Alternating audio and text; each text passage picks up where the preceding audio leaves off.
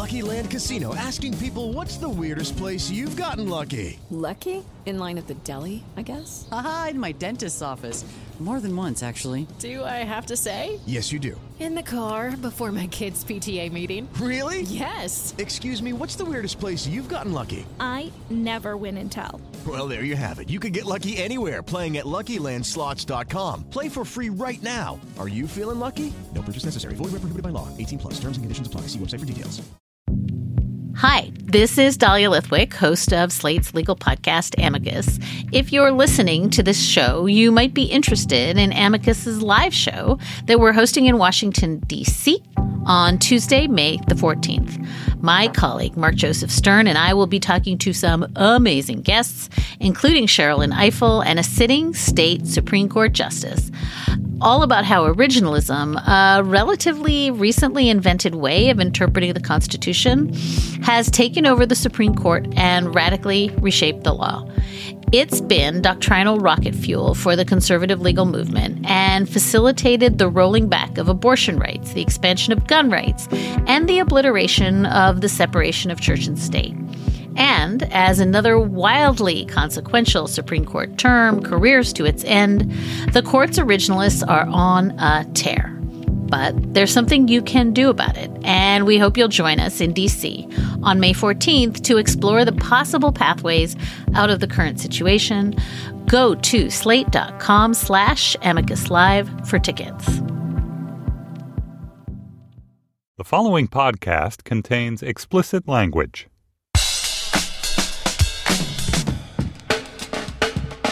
Hi, this is Josh Levine, and this is Slate's sports podcast, Hang Up and Listen, for the week of February 22nd, 2016. On today's show, we'll talk about SB Nation's piece on football player and rapist Daniel Holtzclaw and whether this long-form catastrophe says anything about the state of long-winded journalism.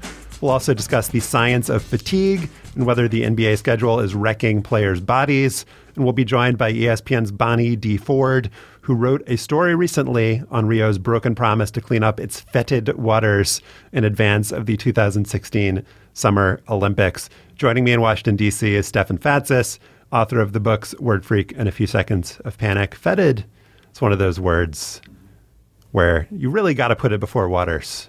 Well, not if you're using it. Where else? How else would you use fetid?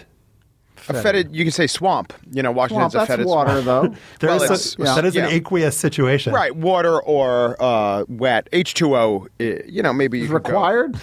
My soup was fetid.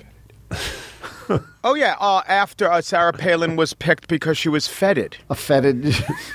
She also was a fetid choice. Yeah. Once Juno melts, it will be fetid. I think that I like fecundity and fetid. They always remind me of each other, even though they're not the same. Fecund, fetid. Fecundity and fetid, fecundity and fetid. All of a sudden, it's a Gilbert and Sullivan musical. That's the greatest cop show of the 19th century. Fecundity and fetid. Fecundity and fetid. I'm just going to say that for the rest of the show. Maybe it's now a pronunciation guide. Maybe it's Henry Higgins. Fecundity is fetid with the meadow. Okay. Hey, Mike. Oh, hey, how you doing? It's me. He's the host of Slate's daily podcast, The Gist. Totally true. How are you? I'm well. Thank you. You're fecund. Yeah. Let's hope you're not fetid. On our bonus, let's hope he's fetid, but only in the right way. ED sense. On You were hanging out with Michael Strahan. Not you were in- fetting Michael Strahan, weren't you? Yes, there was a fetting going on.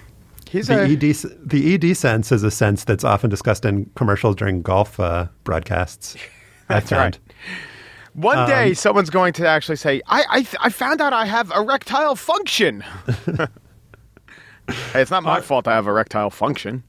On our bonus segment for Slate Plus members, we will not explore that topic further. Thank you. We will discuss U.S. soccer. The U.S. women's team qualified for the Olympics. We'll talk about the state of that program as well as a bit on the U.S. men. To hear that bonus segment and others like it on our show and other shows, sign up for Slate Plus at slate.com/hangoutplus. And if you go to that URL, slate.com/hangoutplus, you can get a free 2-week trial of the program. So do it.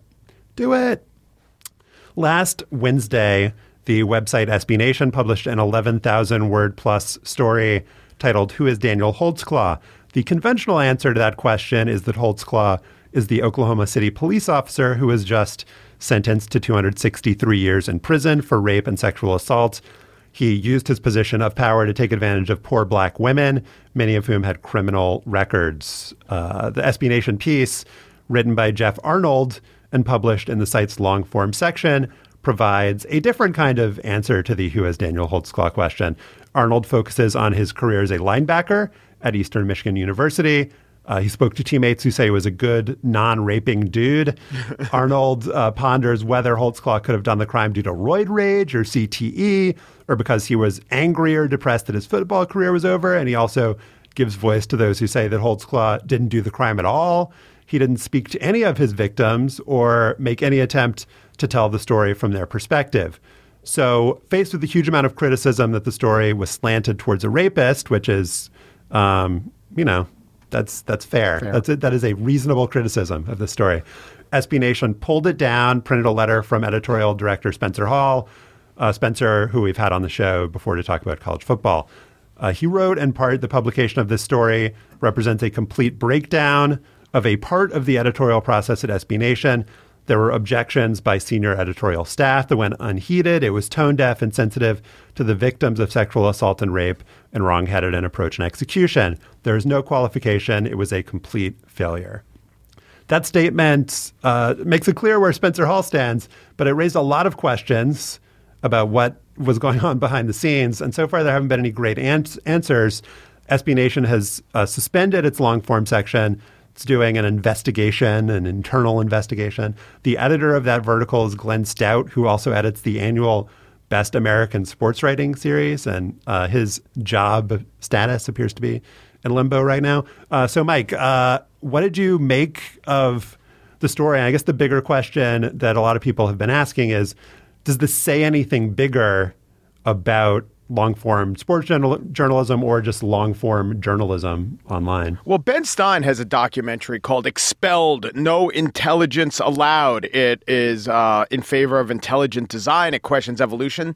Does that mean documentaries are bad? No, of course it doesn't. This one piece of the form was a miscarriage of journalism, and often there are miscarriages of journalism, and sometimes those are long. In fact, they're probably more often long than in tweet form, because the longer you write, the more chance you have of making a mistake. Also, if someone had just tweeted, Daniel Holtzclaw's college teammates said he was a good dude, no one would say, but you didn't, in those 140 characters, ask for his victim's response. I think that there is a problem with long-form journalism, or in the, overeager embrace of it, in that often long is too long, and I'd rather read 5 good pieces of 600 words than one not-so-good piece of 3,000 words. But it's a kind of morass of a bunch of things. This was bad journalism. The form only has problems when it's not well executed. I do think we over-glamorize the form. Just because it's long doesn't mean it's good. So maybe that's a branding problem. And the one thing you said, we don't know what's going on inside of SB Nation. This seems to be a pretty bad journalistic misdeed. I don't know how much bigger you want to get with that, though. So I feel like the thing that was not kind of discussed or represented enough in the conversation about this that I didn't really understand until I read the story was that it was really badly written. Mm-hmm. And I don't say that just to be like an asshole. It's just like an objective fact. And it's not just that it was badly written in the way that a lot of long form stuff is, that it was overwritten, like purple prose and, and the writer's journey to the truth. Sure. Yes. It was like badly written just on like a sentence level. Like it just didn't make any sense. It just felt unedited. And so to me, something like weird happened here, like something really weird. It wasn't just that it was like tonally off and that just the entire concept of the piece was wrongheaded. All that is true, but it just feels to me like something incredibly weird, like a draft got published by accident. This is all just speculation because none of these people are talking, but the people at SB Nation are not idiots. They've published like a lot of good journalism before. A lot of the stuff in the long form vertical has been good. This was just so unbelievably bad that I feel like it's not even a good example for looking at what's wrong with long form journalism. It just feels like something weird and unexplained happened here, and we don't know the answer yet. What could that be? Someone pushed the button, someone laid the story out, someone assembled the photograph, someone wrote the headlines, someone wrote a tagline at the bottom of the story for the author of the piece. So if Spencer is saying there was internal debate and dispute over the piece itself, the question is, how did this thing get published? And I think this might say something about the way that some internet journalism outlets operate. I don't know what that is exactly. What I do know is that it says something. What I do know is that, look, how did the whole concept of long form as a thing evolve? It started because internet journalism was perceived as shorter, as more reckless, as written by amateurs, that it was going to destroy journalism as we know it. There would be no opportunity for writers to write longer, more thoughtful, more detailed narratives that reflect a long and serious arc of reporting on a story. So it got its own name, because it was supposed to be different when it wasn't different. It wasn't different than a long feature published in the New York Times or the Wall Street Journal or any magazine, right? So you now have this thing that is branded as different because of the medium that publishes it, the internet. And what I think you see happening is that there are more places for people to write this kind of stuff, with fewer editors who have experience doing it. Glenn Stout obviously is not one of those editors. He's not a young guy. He's been editing the Best American Sports Writing for a long time. So it is curious that this thing made it to print, but there's some breakdown in the system that allowed it to get to print. And that might be that there aren't enough checks and balances inside some internet publications, online publications. Well, this is just bad journalism on our part. We have no fucking idea what's going on here. But I just wanted to read a couple of the passages that made me think that this wasn't just a case of like wrong-headed idea, like somehow gets on the internet. It's like, meanwhile, his wife, this is talking about Holtzclaw's mother, is referred to in this sentence as Holtzclaw's father's wife. Meanwhile, his wife, troubled by the growing list of criminal complaints against Holtzclaw, became enamored by each news report. That's not what enamored means. I've heard both sides, said waitress and Enid native named Alyssa, whose name is printed on her black We Too t-shirt right above a dinner slogan promoting the garbage omelet, a favorite breakfast menu item. The garbage sentence. It just strikes me. It's kind of a garbage omelet of a sentence. Yeah. As this story was bad in every way that a story can possibly be bad. It was badly written. The concept behind it was bad. And the other thing that I thought was like kind of underrated in its horribleness was the writer is like exploring this theory that maybe Holtzclaw either didn't do the crime or maybe there's some mitigating circumstance. And if that's true, that's an awesome story.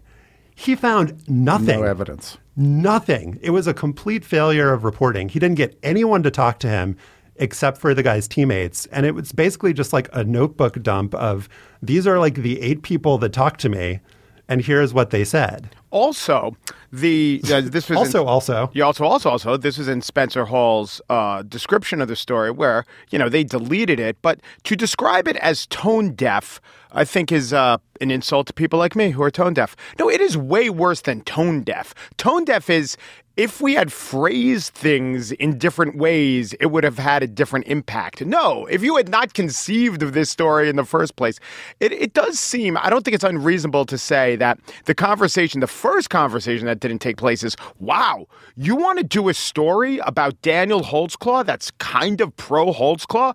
All right, that's a big hurdle. You're going to have to show me that you've got something. So it didn't seem like that was the first conversation to take place. And then, as you say, the execution thereof was bad the whole time. Maybe it's unfair to take down long form as a form, but I subscribe to everything Stefan was saying. It's weird that, although I understand why it got this branding, first of all, I think that words 5,000 to 5,600 in a piece should be as carefully poured over as words 1 to 600 in a piece, and they're often not in long-form journalism. And I just hate having my time wasted. And it seems an excuse. It's like, well, it's not that good, or it would have been good at half the length. But if we slap this title long-form on it, we could get away with more of it not being good.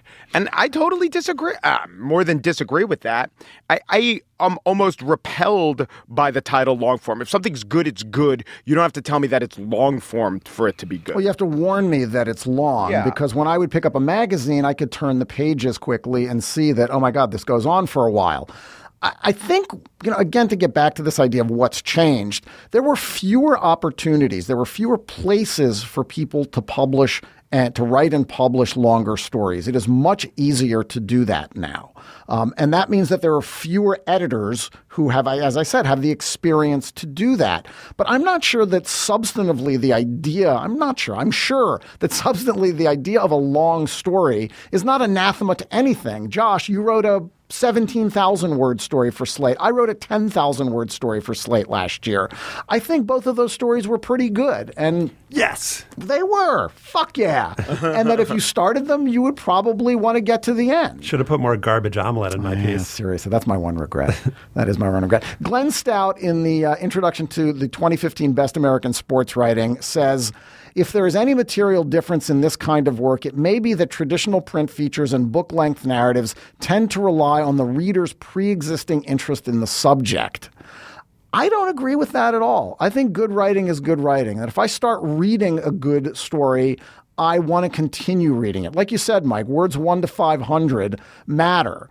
And if something merits that kind of length, it will be clear immediately when you start reading it. It was clear immediately when you started reading it that the concept of this story was flawed. I will also say that there is a big amount of trust that goes on with the long form, and the brand or the writer matters a lot more with the long form because let's say you invest 1,000 words and then not even in a Daniel Holtzclaw like disaster, garbage omelet of a story, but just a boring story that didn't merit it. You've been burned. Your time has been wasted. So this is why you go into the New Yorker. That means something. This is why when Slate publishes a huge piece by Josh, it means something. Well, Greg Hanlon did a piece on Mel Hall, the Yankees outfielder, that was edited by Glenn Stout for SB Nation on Mel Hall's record of sexual assault against young women, of rape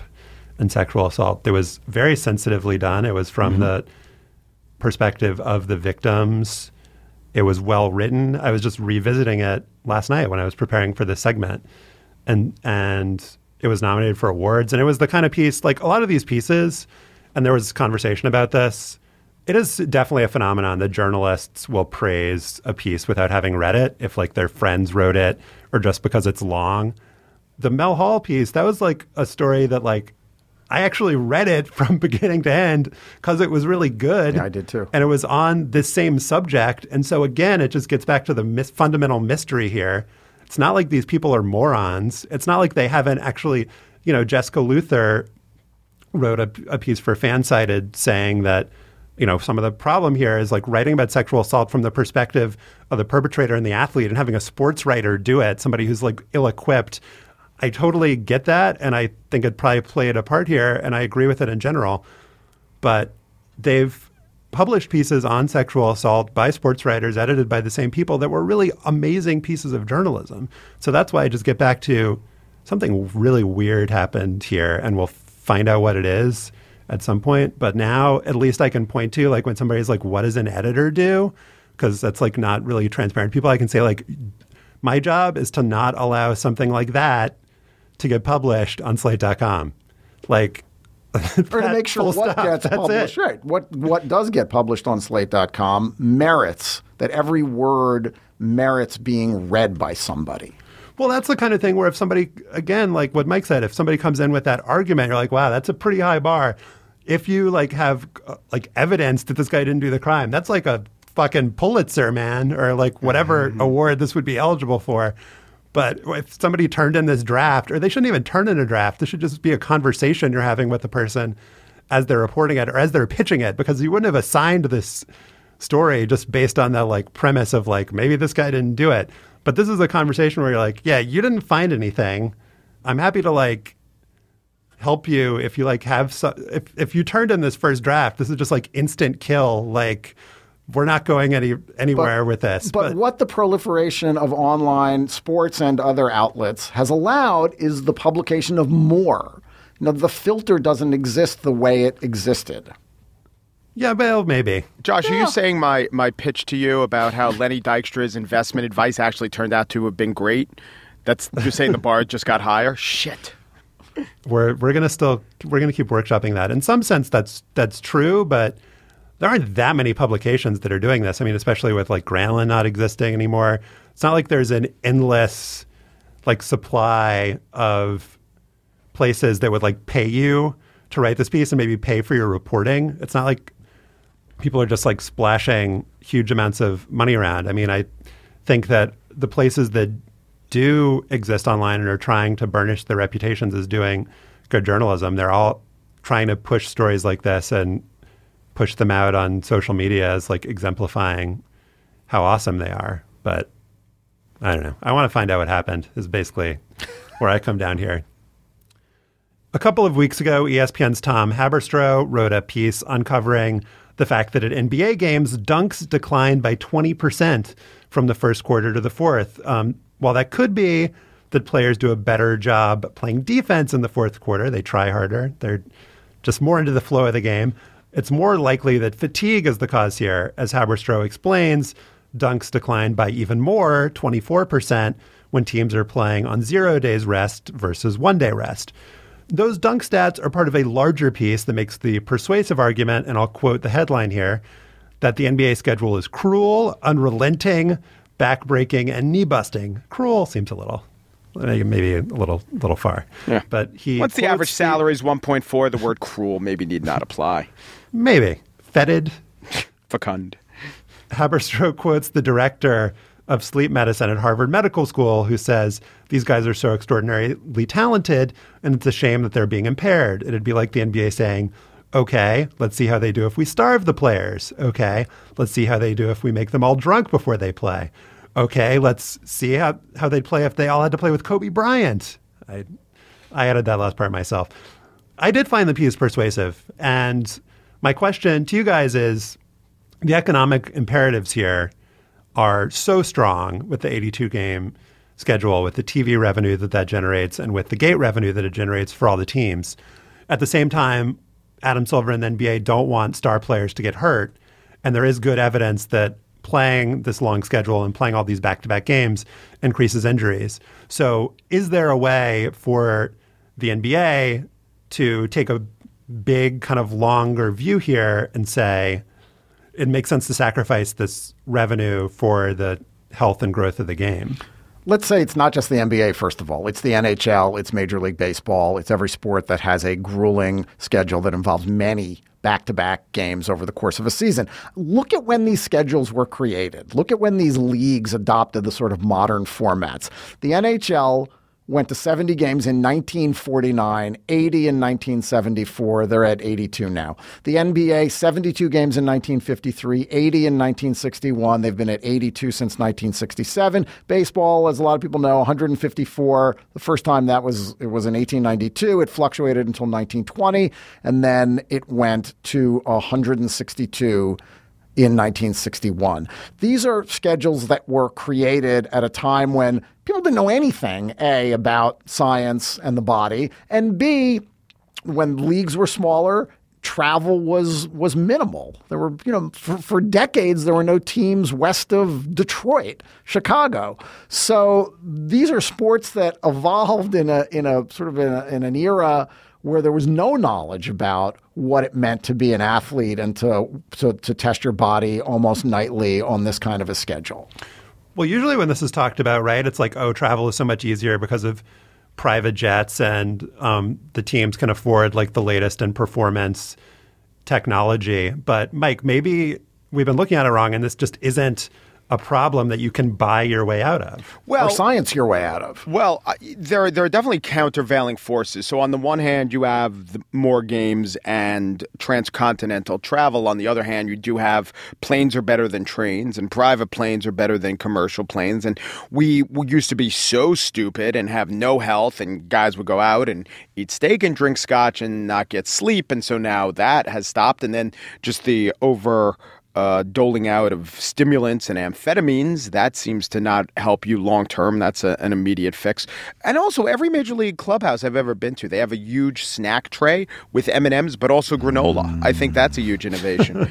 Yeah, so I don't know. I mean, as a human being, we say, oh, it all evens out. It certainly does not all even out. But I don't know if I decry it. You certainly begin to understand that the Golden State Warriors are a better team than the Milwaukee Bucks. It's just that they're asked to play so many games that Milwaukee gets lucky by getting them, on the road 3, 4, 5 straight in a row. I think what it does is it's another place for the good strategy mind to employ some strategy and deploy some strategy. That's what Popovich... deploy some science, really. Yeah, and take advantage of what's out there. There's a lot going on. You could be smart about it, like Mark Cuban says, let's get scientists on it. Or you could be Popovich and say, doesn't matter, I'm going to rest my starters. And the science of resting the starters, let's have Adam Silver maybe get a little upset about it. Turns out that that's the right move in the long run. On an individual level or within the game, it is kind of fascinating to see how players get pooped, how that comes into play, how certain kinds of pounding the ball on offense on an NFL team has an effect, maybe because of fatigue, that we as the viewer, who our only fatigue is the nacho buildup over the course of a 4-hour football game. Sometimes we fail to realize it. It doesn't just make cowards of us all. If we want, it can make geniuses of us all. Well, if we're named Popovich. So let me just lay out a little bit of the data here to make it clear that this isn't just like a total supposition. So Kevin Pelton of ESPN did research on the percentage of games missed by NBA All-Stars in various decades. In the 80s, it was 11.4%. Then it went up to 13.6% in the 90s, up to 15.9% in the 2000s, and it's at 20% in the 2010s.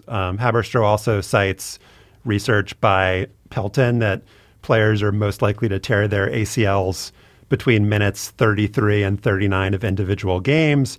There's also been research on soccer that players both in the pros and in youth soccer are more likely to suffer injuries in the second half than in the first half. And so fatigue is a thing in individual games. We can think about it in that kind of frame, and we can also think about it as a thing that happens when you play a long schedule or when you play back-to-back games or 4 games in 5 days. And so I think the Popovich strategy has proven to be the correct one. And as recently as 2012, the commissioner, then David Stern, was saying this is, antithetical to the NBA to hold out all your starters from this game. And it's actually better for the NBA to hold out your starters and have them available for the games that matter. And so I think the thing that's most likely to happen, I don't think that Silver is going to reduce the number of games in the season. I think the Popovich strategy is just going to get expanded and blown out to the point where a guy like LeBron James, instead of playing 82 games or as many as he can play, will play 60 games. Right. Mm-hmm. And that's what the greats have been doing by not faking injuries, but by really bowing to, that seems a little hurt. Might as well miss the 20 games 50 through, or games, 30 through 50. And I think that's a very interesting question without an obvious answer, Stefan. Is it better for the league and for fans to have the 82-game season and have the star players sit out, let's say, a quarter of the games by and that obviously doesn't guarantee that they wouldn't miss more games due to injury, but just by strategy to sit out? Or do you just shorten the season and have the star players, not strategically rest or sit out and play 100% of the games, but you just have fewer games you can go to as a fan? In a vacuum, it's probably shortened the season. The reality of not just television, but sponsorship contracts, force these leagues to stay where they are. They created these systems 3, 4, 5 decades ago, and they are hamstrung by them now. There's really not much you can do to change. You want volume. You want product out there as much as you can. I think a more logical solution and a tenable one for all of these leagues is to expand rosters, to give not only LeBron and Manu Ginobili and the star players the opportunity to sit out more frequently, but to give the guys who aren't stars the opportunity to sit out more frequently. And if you expand the end of the bench by 2 in basketball, by a line in hockey, if you expand the roster in baseball by 3 or 4 players, you do give clubs the flexibility to leave players home during a 3 or 4 game road trip. That might work in baseball. In basketball, they're not playing the guys at the end of their bench already. Yeah, but those guys would play more. So if you have more flexibility, sure, then it just gives people, it just forces teams to do that. I mean, football too. You want to reduce injuries, have bigger rosters. How about the league stocks players in far-flung cities where it's hard to travel, and they just get assigned to play for the teams that show up in the Northwest or the Southeast? It's like pickup. Yeah. That's actually a genius idea. The permanent 3. And those guys can have maybe 5. Maybe they could be a unit. For 5 minutes, we'll throw out, maybe they'll be, I don't know, yeah, maybe the fans can vote on them. When you have a really bad idea in sports, throw that line. Maybe the fans can vote on them. The fans will vote on them. Fantasy draft. Because also, Josh, it's not just the end of the bench doesn't play much in basketball. It's also practice. It's also what they do when on the days where they're not playing games. My last 2 comments, and I won't... Because you're getting a little fatigued. I won't demand that you guys not speak after this, but these are my last 2. I think that an underrated reason why leagues don't reduce the number of games, I don't think it's the most important one, but it's because there's decades and decades and decades of history of teams playing 82 games and teams playing 162 games. There being, however long the NHL season is. Nobody knows how long the NHL season is. But we wouldn't be having this, the greatest thing in sports right now. Are the Warriors going to be able to beat the 72-10 record if the Warriors' final record was something like 62-6? So I think that is an issue for the leagues. Right, they are prisoners of their history. My final thought is it's a problem that the playoffs come at the end of the regular season. In European soccer, they play the Champions League during the season, which is weird and is just not going to happen in the U.S. But it is just bad for these leagues that you have the most important games at the end of this relentless schedule that systematically injures all the players. It's not the best basketball or baseball or football at the end of the year. It's not an 82-game season. It's a 110-game season. Yeah. And it's very weird in those 2 sports, the sports where they play the longest, where it is quite clear that, teams who are seeded 8th through 3, maybe, 8th through 2 in some years just have no chance at a championship. So it's a little different in baseball. You get in the playoffs, you can win. So all but 4 teams we're talking about, there's kind of no reason to play all 82 games hard. And with the 4 teams that there is a reason you want to talk about seeding, there's no reason to play those 82 games hard either, because they're definitely going to make the playoffs. And what matters is what happens once you get into the playoffs. So how many teams have a reason to play all 82 games hard, or however many ill-defined games there are in the NHL? Not many. In 2009, when the International Olympic Committee was deciding where to hold the 2016 Summer Olympics, the Rio de Janeiro Organizing Committee submitted a bid book that included a 7-year commitment to clean up the city's water. As Bonnie D. Ford explains in a story published on ESPN.com last week, the bid language stated that 80% of overall sewage would be collected and treated by 2016, and it pledged the full regeneration of the Rodrigo de Freitas Lagoon, where rowing and sprint canoe and kayak events will be held. Fast forward to February of this year, 6 months before the games, and none of that has happened. Brazil also now has the Zika virus to deal with, in addition to the 150,000 gallons of raw sewage per minute that flow into Guanabara Bay, the site of Olympic sailing. Instead of clean water, competitors in Rio will be joined by the fantastically euphemistically named eco boats, which will be deployed to scoop large hunks of floating trash. Joining us now to talk about the trash and what's been done about it is Bonnie Ford, a senior writer for ESPN.com and ESPN the Magazine, who wrote the story headlined, "The Promise Rio Couldn't Keep." Bonnie, thanks for joining us. Thanks for having me. And you were down in Rio, and before we get started on the general conversation, I'd like for you to describe for us what the water looks like in these events and what it smells like. I think what struck me most is the contrast between the incredible topographic beauty of the city. I don't know if any of you guys have been down there, but it's unlike any other urban setting really I've ever seen, with these irregular, beautiful green mountains sloping straight down to the sea, beautiful coastline, just an intricate water system between the sea, the lagoons, the canals through the city. And then when you get up close to it, particularly in the heart of the city and the beaches I described in the story, Botafogo and Flamengo, these beaches where Rio residents grew up swimming as youngsters 30, 40, 50 years ago, are virtually abandoned. And you can go and look on the testing data that the government posts, and it's unsafe for swimming most days of the year. So there's a real disconnect there between the scenery and what's actually there. Does it smell everywhere in the city? No, it doesn't.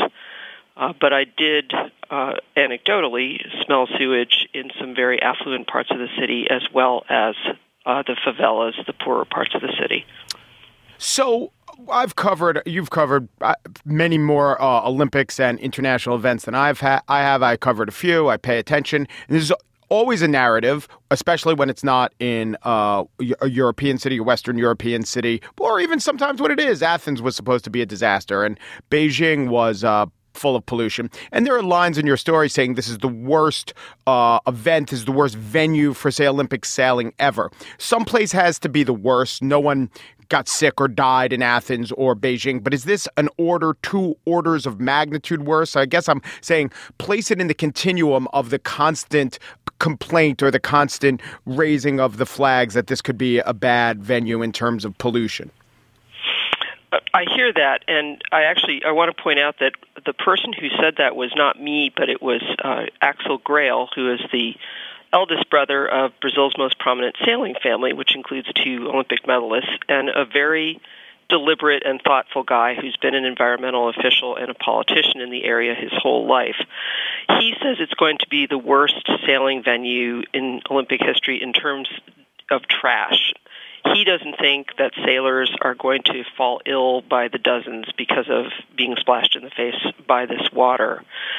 So I think in terms of sort of rating the worst, and yes, we hear these, what we call sort of privately in the press corps, scare stories leading up to the Olympics. It's easy to get numb to them because in the end, things seem to always sort of work. I remember quite well, as you may, that in the months leading up to the Salt Lake City Olympics, it was only a couple months after 9/11, we were all on high alert because of, and rightly so, because of what had just happened security-wise. There's always worries about transit. There's always worries about security, both micro and macro. In this case, when you put an Olympics in a less developed country, which I think is overall a very good aim of Olympic organizers. You don't want it to remain an elite club of a few countries in North America and Europe and developed Asia. But let's have some transparency in what is going to happen as a result of the Olympics. Let's not make promises that either the residents of that country or the world at large watching is going to feel let down by. And I think that's what happened in this case. I'm not sure I agree with you, though, on where we should be holding the Olympics. I mean, the IOC is so self-aggrandizing, and it makes such a show of giving the Olympics to places in the hopes or with the promise that it is going to change everyone's life there, that they're going to improve society. And they make these bold pronouncements. And then as we get closer to the event, it becomes, oh, well, whatever, some progress is better than none. And then after the games are over, we kind of forget about it. We forget what Athens is like now and whether the promise of the Olympics helped push the country into an economic spiral. So I'm not sure that the benefits exist, particularly when it comes to these games and the events that are going to be held on water. We shouldn't be saying, why should sailors and rowers and triathletes and open water swimmers, for God's sake, have to sail and row and swim through shit and through or in water where the viral counts are astronomical, as you reported, and the Associated Press did a lot of reporting on this as well, demonstrating just how high these counts are. Well, I don't know if we are disagreeing. I said that the bid process, which we all know and are finding out more and more every week, every month, every year, how flawed and corrupt that process can be, not just in the Olympic realm, but in the World Cup realm, et cetera, et cetera.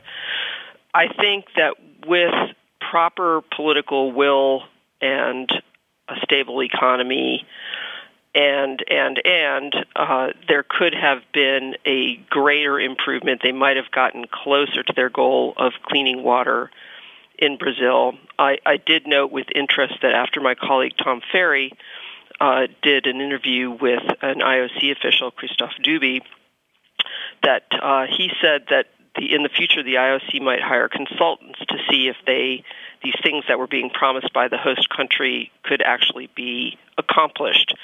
Well, if the IOC learned a lesson, quote unquote, from what has been going on in Brazil for the last 7 years, then why in the heck did they award the Winter Games to Beijing in 2022 when the air pollution in Beijing in 2008 obviously was a huge issue? They had to basically force cars off the streets and close factories, and now the air pollution is worse than ever. So I do not mean to imply that I have a lot of faith in this. I just think that it is an idealistic goal to put the Olympics around the world. I'm one who would rather see them placed in maybe 3 or 4 rotating sites and sort of dispense with this whole notion that we can reinvent the wheel everywhere we put the Olympics. My colleague June Thomas, I don't remember if this was something that she wrote or just something that we talked about, but around Beijing and the human rights issues there, the point that she made was, well, at least now the world is paying attention and cares about this. And I think that you could make the same argument around Brazil. And this would not be a story that ESPN or the Associated Press would invest a lot of resources in if the Olympics weren't coming to town. And it would still be just as horrible for the people that live there, and probably actually worse because they're making an effort. And, who really cares if it's just to maybe we should care. I shouldn't just stipulate that. But if it's just to make it look pretty for the Olympics, but it actually has a lasting effect on the quality of people's lives there, then that can't be a bad thing, right? No, it's not. And I think we have to give credit where credit is due. I'm a little bit uncomfortable discussing percentages of overall sewage collected and so forth. We did do some exploring of that. My colleagues on the OTL TV side went into a sanitation plant in a favela where they had to have a military escort. But the fact is, we don't know. We haven't gone and inspected the whole system there to know really and truly how much sewage is being collected. The government claims it's gone from 11% to 50%, but as you're saying, there's no way to verify that. Exactly. And then there's treatment and treatment. There's diverting raw sewage away from areas where the Olympic athletes are going to be. But is that sewage really being treated? Is it being treated in a primary way, a secondary way? I have sort of an honorary degree now in municipal sanitation from having read so much stuff about this. And I do also, as long as we're talking about that, I want to make a distinction between the 3 Olympic water venues. Copacabana Beach, where the open water swimmers and triathletes will swim, is on most days within acceptable levels of contamination. The lagoon where rowing and Sprint Kayak is going to be, which is contained and has a canal that leads to the ocean, spikes on different days and is really from one day to the next can go from clean to dirty. Guanabara Bay, there's sewage flowing in from the less prosperous communities up high in the bay. There's lots and lots of trash. And that on any given day, even as the AP series showed, there can be contamination way out offshore where the sailors are competing. How does that translate to illness? We don't know, and we won't know until everybody's gone through and competed. There haven't been a whole lot of cases reported. Those that have been reported, as I mentioned in the story, it's very, very hard to forensically determine where those cases came from. Did they come from the water? Did they come from something somebody touched? Did they come from something they ate? So a survey of the athletes, of course, hundreds of athletes, hundreds of opinions. There are some who stand out, like the Dutch windsurfer, Dorian van Rieselberghe. Am I getting that right? You are. All right. I think. There you go. Nailed it. Of course, the Dutch windsurfer is going to be on the cutting edge of this, and he's very upset, and he works with something called the Plastic Soup Foundation. Plastic soup equals poisonous soup. Anyway, most of the athletes, they are athletes. They're not environmentalists. I guess they have to trust that their countries, their federations won't expose them to something really dangerous. But if the athletes are blasé about this, as we understand why athletes must, will anything really change? And let me jump in there, Bonnie, before you answer and say I loved the quote you got from U.S. long-distance swimmer Chip Peterson, who said a little bit of diarrhea is worth a gold medal is something that I've heard from athletes out there. And I think that does encapsulate how the athlete approaches this. That was, yes, and Chip, of all people, who developed a chronic illness after swimming in Rio 8 or 9 years ago, can't prove that it came from the water, but I consider him to be a really solid and reasonable voice on this. The athletes that I've spoken to, I don't want to make it sound, and they shouldn't be cast as callous and uncaring. What is true of elite athletes, as you guys know, is that they have to compartmentalize. If they're dwelling on microbes and bacteria and, oh my God, I might get sick, they need to focus everything on competition. So it's just, pro forma for them to hand this issue over to their coaches and their federations and say, please deal with this, tell me what I should do to give myself the best chance to stay healthy. And the brighter and more socially conscious athletes that I spoke to also feel a little humbled by the situation that, hey, I'm jetting in here for a few days. I might get sick, but then I'm going home, and everybody in Rio has to live with this. And I think they don't want to sound entitled. They don't want to sound elitist. And I sort of cast it in my story as anticipatory survivor's guilt, that I can go in and out and leave this situation behind. So, Bonnie, one of the comments that I've read about this, and if this is true, then I think you could really criticize the IOC and the Brazil Organizing Committee, is that they could have chosen other venues that were less polluted than the ones that they chose, but these ones are like more scenic and will look good on TV. So is that in fact true? Could all of these events have been in different places where there would have been less risk for the athletes? The answer is yes, but they would have had to have been at a remove from Rio, and that has a lot of implications. Certainly it has implications for the television broadcast, and you have to remember that these sports, which we only pay attention to once every 4 years, they want their moment. The 10K swim, for example, I think about 10 minutes of the 2-hour race is shown on television.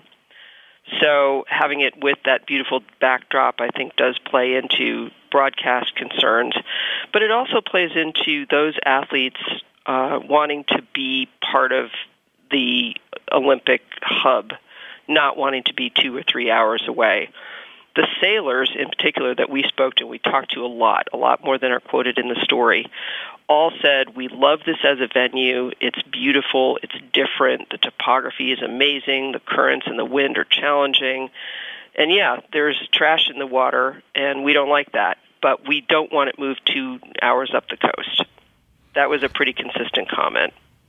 Bonnie, can you tell us finally what the real risks are here? I know there's been some dispute about what should be measured, whether they should be testing for bacteria versus testing for viruses. The World Health Organization has been kind of wishy-washy about what's imperative to test for. What are the real risks for the athletes that are going to be participating? It's so variable. It really, if the 3 or 4 of us got into the water and swam 10K, which I personally am not capable of, there's no telling, how our genetic makeup and our immune systems and previous exposures can play into it. It's very, very hard to calculate. Experts can take raw data and plug it into these models and say, we think 6% or 7% of athletes would be subject to GI distress or skin rashes. Those are the 2 main risks for athletes, and clearly either one of those could be an impediment to competing, to doing their best. But there is a legitimate disagreement between experts about how useful it is to measure for viruses, the reason being that we don't have a lot of baseline data, and also that there is not nearly as much research about how viruses are transmitted through water as opposed to bacteria. So good old E. coli is our standard. That's what they test for. It's kind of an indicator of overall contamination in the water, but it's a very basic one. And they've decided to stick to that, and, we'll see. I think the chances of competitions being called off, particularly in the lagoon because of contamination, that possibility is there. I would be surprised. I think that would be a very, very extreme move, taken only if they were absolutely convinced that something terrible was going to happen if people got splashed by that water. And I just wanted to report that the latest medal projections have the U.S. first, China second, Brazil third, and E. coli fourth. So I just wanted to get that out. It's a very small medal they give to the E. coli bacteria. And that medal will be eaten through by the end of the games. Thanks, Bonnie. And it's implicit in our selection of the story and our choice to have you on the show. But I just think it's worth making explicit that this is an example of fantastic long-form journalism. You went down there, you did the work, you reported this out. It was a good narrative. The production on the story was great. Pictures, the pictures were good, but you actually talked to people and found out new information. And also the thing that I really appreciated the most is how careful you were about not making this a scare story, about how honest the piece was about how we really don't know how sick people are going to get. And it wasn't just you didn't just throw up your hands. You went through all of the different discussions between scientists and the debate about what could be going on here, but you didn't come down with an answer that you didn't have enough information to support. So great all around. Everyone should read the piece. Great job, Bonnie. Oh, thanks so much. I do. I feel for the people that are living with this situation far more than I do for any of us who are going to be down there for 3 weeks. And, cross fingers that things will go well enough for the games, for the athletes who only have these chances every 4 years, and cross fingers that the authorities down there continue to clean up as they say they will. Bonnie Ford is a senior writer for ESPN.com and ESPN the magazine. Her story is headlined, "The Promise Rio Couldn't Keep." Thanks, Bonnie. Thank you. All right, now it is time for After Balls, and we don't talk enough about all the water in Brazil that isn't full of feces and sofas. There are several venues in Rio for the 2016 Summer Olympics that are aquatic and have nice, clean water. The one that I want to talk about is the Maria Link Aquatic Center. It'll host the synchronized swimming and diving competitions. It would be more entertaining if you had to synchronize your movements with the sofa. But can you use the sofa as a prop? That would be a great form of political protest / just using furniture. Well, they're more protected because the synchronized swimmers wear those nose clips. It's very true. So who is Maria Link? You are probably not wondering. She was the first Brazilian and South American woman to participate in the Summer Olympics. That was in 1932. She was also, I think more interestingly, the first woman to swim the butterfly in an official competition. She actually swam it in a breaststroke competition. The butterfly is faster than the breaststroke, I guess because you're swinging your arms more wildly. Yeah. So kind of cheating, no? To swim the butterfly in a breaststroke competition? All Maria Link does is win, baby, and not swim in disgusting water. So kudos to Maria Link for swimming the butterfly in 1936. Mike, what is your Maria Link? Let's turn to presidential politics and sports. All right, let's go through all the remaining candidates. Actually, I don't have much on Ben Carson, except this. I think he's going to get out soon. So maybe by the time you hear this after ball, it won't matter. Hillary Clinton famously wore a Cubs hat and then a Yankees hat and was accused of being a carpetbagger. I think it's safe to say that Hillary Clinton doesn't naturally love sports like her husband does, but who cares? Bernie Sanders has a rich sports history where he always claimed he was an excellent cross-country runner, and he always claimed that his team, when he was a student, won a city championship. No, not his high school team, not his junior high school team, his elementary school team. So I looked into this, excited to have my son play for a citywide elementary school championship. This has gone out of favor, but apparently at one time there was an elementary school championship. And I don't think it was the year Bernie played, but his school, in fact, did win. His school in Brooklyn, an elementary school, New York City elementary school championship. We now go to Donald Trump, Washington Generals, need I say more? We now go to Marco Rubio, who's the biggest sports fan. The guy talks about the Dolphins incessantly, and you guys know about his wife, right? The cheerleader. Yeah, former Dolphins cheerleader. But I've just been stymied trying to... Oh, yeah, and let's also, at this point, let's also say Trump had the endorsement of Mike Tyson, who cut those commercials saying, "Thanks, Mr. Trump," because he set up a fight with, I think it was Leon Spinks. Let's also... I know he's gone, but Chris Christie was endorsed for governor by Shaquille O'Neal.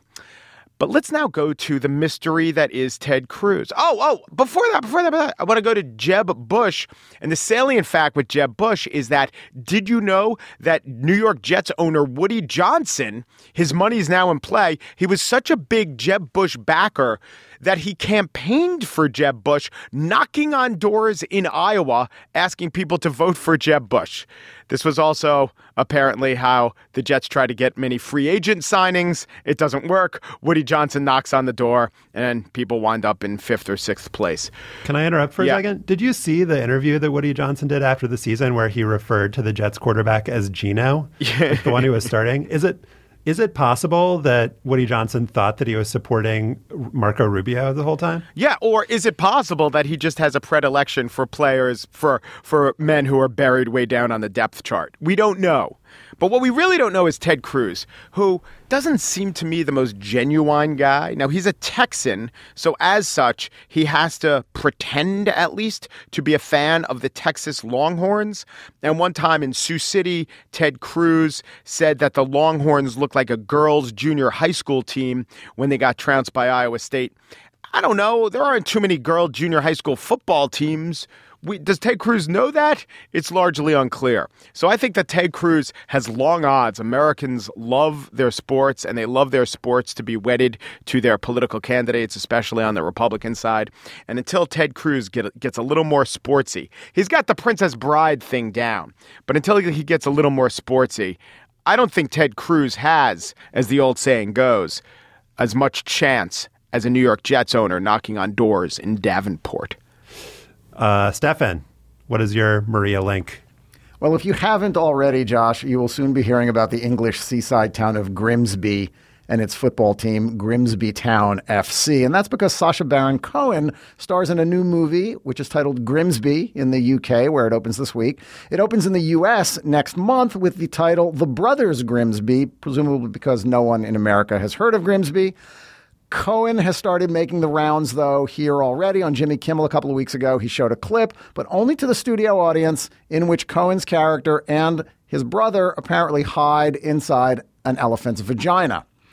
Cohen plays a doofus Grimsby Town fan named Nobby. The film is a buddy action movie spoof in which Nobby reunites with his brother, who is a Black Ops spy from whom he was separated in childhood during an adoption. Together, they embark on a mission to save the world or something. The movie has been causing quite the stir since Cohen was spotted doing research at a match at Blundell Park, Grimsby Town's home grounds, in the fall of 2013. Grimbarians are not amused that Cohen is taking taking the piss out of their beloved town and their beloved football side. Dave Roberts, secretary of the team's fan club, the Mariners Trust, told the Grimsby Telegraph that he's not going to see the film because he thinks it might portray Grimsby FC fans as hooligans. At Blundell Park, we have had the odd incident of trouble, he said, and most people remember the away game at Burton, which comes back to haunt us. Very kind of Roberts to point the Grimsby Telegraph readers like me to that 2010 incident in which a mob of Grimsby Town fans invaded the pitch at Burton Albion. According to police, the Grimsby fans were like a pack of dogs and kicked, punched, and assaulted police officers and threw missiles, including on-field advertising signboards. Roberts, the fan club secretary, said that was an exception. Quote, there are more and more young people coming to the games and a lot more ladies too, which is good. We are a proper family football club. The sensitivity is understandable. Grimsby lies on the North Sea coast. It is south of Withersnea, north of Skegness, east of Scunthorpe, and even more east of Doncaster, whose women's football team I afterballed about not long ago. Grimsby, in post-industrial decline since the cod wars of the 1970s, racked now by drugs and crime, apparently lives up to its name. As Davy Brett wrote on Vice last year after his hometown was named the worst place in Britain to be a man, Grimsby is the sort of place where you'll leave the train station and be instantly confronted by a flock of pigeons pecking away at dog shit. But Grimsby has its Mariners. Founded in 1878, Grimsby Town FC is one of a handful of clubs to play in all of the top 5 levels of English football. Unfortunately, it is currently in the 5th level. It was that defeat to Burton Albion that relegated the Mariners from the full-time professional ranks for the first time in 117 years. The team currently sits 3rd in what's called the National League behind Cheltenham and Forest Green, though well ahead, I must say, of Woking, Aldershot, Boreham Wood, and Kidderminster. Grimsby Town's mascot is Mighty Mariner, who, according to Wikipedia, quote, normally parades in front of the pontoon stand as well as tormenting the opposition's fans. The wiki also boasts that the team's famous fans include Adam Richman, who I'm told hosted a Travel Channel food show that was canceled after Richman went on a really insane expletive-filled Instagram rant. Not sure I'd brag about that dude being one of your supporters. One of Grimsby Town's chants is this: we piss on your fish. Yes, we do. Yes, we do. If you know the tune, please contact us at hangup@slate.com. It's not clear how much of the team or the town is in Cohen's new movie, but it's enough to make the locals understandably skittish. Grimbarians are not pleased, as the Sunday Times reported, that the film hired a half-dozen women weighing more than 20 stone each to play fans of the team, or that there might be scenes involving drunken prostitutes, someone peeing out of a window, and a woman offering a can of beer to a child. Oh, and there's a scene in which cocaine is snorted through a vuvuzela. That's kind of pretty funny.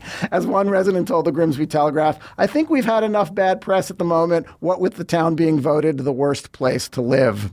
It is not known whether one of the great moments in Grimsby Town Football Club history made the film. That would be in 1976, when then England Foreign Secretary Anthony Crosland took visiting U.S. Secretary of State Henry Kissinger to Blundell Park to watch Grimsby Town lose to Gillingham.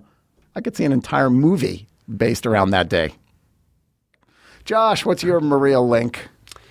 So on Friday morning, I got an email in my spam folder. That's always a promising start, with the subject line, about your family tree. You check your spam folder. I do every day. The message read, Dear friend, I know that you will be very surprised reading this message because you will hardly understand the true meaning of this communication until you respond for details. Looking at my status as the former FIFA president, I believe you will be wondering what we have to discuss. Maybe you are not a player, but a football fan. Our discussion is personal, which is very far from football, and I humbly implore you to keep my message privately to yourself alone. I look forward towards receiving your reply urgently to my personal. Signed, Joseph Sepp Blatter, 8th president of FIFA, Visp Valais, Switzerland. So intrigued by this, but not wanting to participate as Josh Levine, I set up a free email account so we could continue the conversation. I wrote back from my new email address, which was clintdempsey8@gmx.com. Dear Mr. Blatter, I was surprised to hear from you given that you are the former FIFA president. What have you been doing lately? Has the international investigation of FIFA been a difficult ordeal for you? Please let me know what sort of personal discussion you would like to have that is very far from football, though I think we both know that discussions that are far from football are never really far from football, if you know what I mean. Yours very truly, Clint Dempsey. He wrote back, "Hello, Clint Dempsey. Thank you so much for your wonderful, impressive reply. I don't know how often you read sports news because I faced challenges from competitors that wanted to replace me as FIFA president. I did everything possible to ensure that illegality is not discovered in my career." Good effort. "And was totally free from all accusation. Hence, I need you to clear a fixed deposit which I made in the name of a deceased footballer. I will present you as a relative to the deceased footballer so that you will receive the fund without hitches. The total amount involved is €18,500,000, and you'll have the privilege to own domiciliary account at the operative bank fixed management." It goes on for a while with more of this sort of stuff. Wants to resolve within 48 hours. Wants my direct phone number, my private email. The above needful information will make this transaction a success. Immediately, claim affidavit is issued to you from the Ministry of Justice. Signed, Joseph Sepp Blatter, 8th President of FIFA, Visp, Valais, Switzerland. "Hello, Sepp Blatter, and thank you very much for your reply. I'm happy to send all of the information you require, but first I need to ask a few questions to confirm that you are who you say you are. This is obviously just a formality, but I'm sure you can understand the need for forbearance in these important matters." Forbearance, excellent word to use in one of these email chains. "Once I receive a satisfactory reply, I will send you whatever you require." Okay, so I sent the questions and Sepp wrote back and answered them. So I will read my questions and then Sepp will read the answer. Well, let me just do the first one myself. So I said, "Can you send us a current photo of yourself so I can be sure you are really Sepp Blatter?" He responded, "See attachment." There were many photos attached of Sepp Blatter. All right, number 2. "Do you have a recommendation for a hotel where I can stay in Zurich? I hear the Bar au Lac is very nice." Renaissance Zurich Tower Hotel, a Marriott luxury and lifestyle hotel. "Who do you support in the upcoming FIFA presidential election?" The Football Association has agreed to support Gianni Infantino's bid to replace me as FIFA president after reaching consensus at a board meeting on Wednesday 3 days ago. I will always support Gianni Infantino since the Football Association has agreed to support him. "Who do you support in the U.S. presidential election? What do you make of this Trump guy?" The real estate developer Donald Trump's speech announcing he is running for the Republican nomination for president contained a number of false and misleading statements. I think people should be considering other Republican candidates like Senator Ted Cruz, Senator Marco Rubio.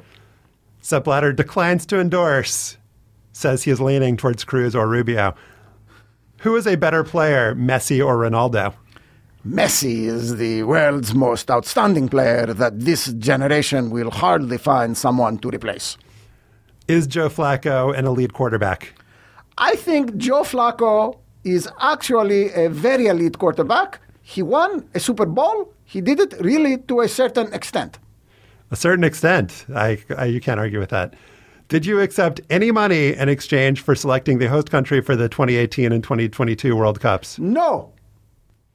And finally, what happened to Brazil in that game against Germany? That was crazy. Oh, yes, it was crazy. And Brazil will continue to lose to Germany because their teamwork is currently 42% instead of their normal 85 to 89% teamwork. That was kind of a weird answer. I appreciate the precision, though.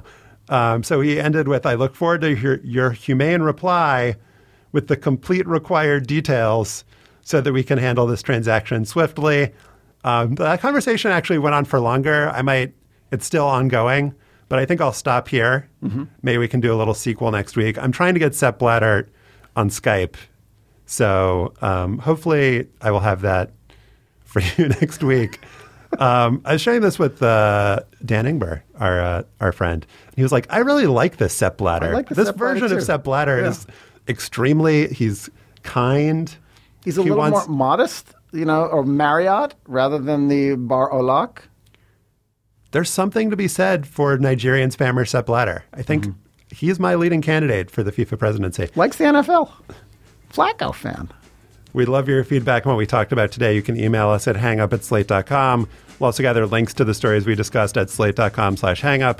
Subscribe to Hang Up and listen on iTunes. You can find us by going to itunes.com/slate podcasts.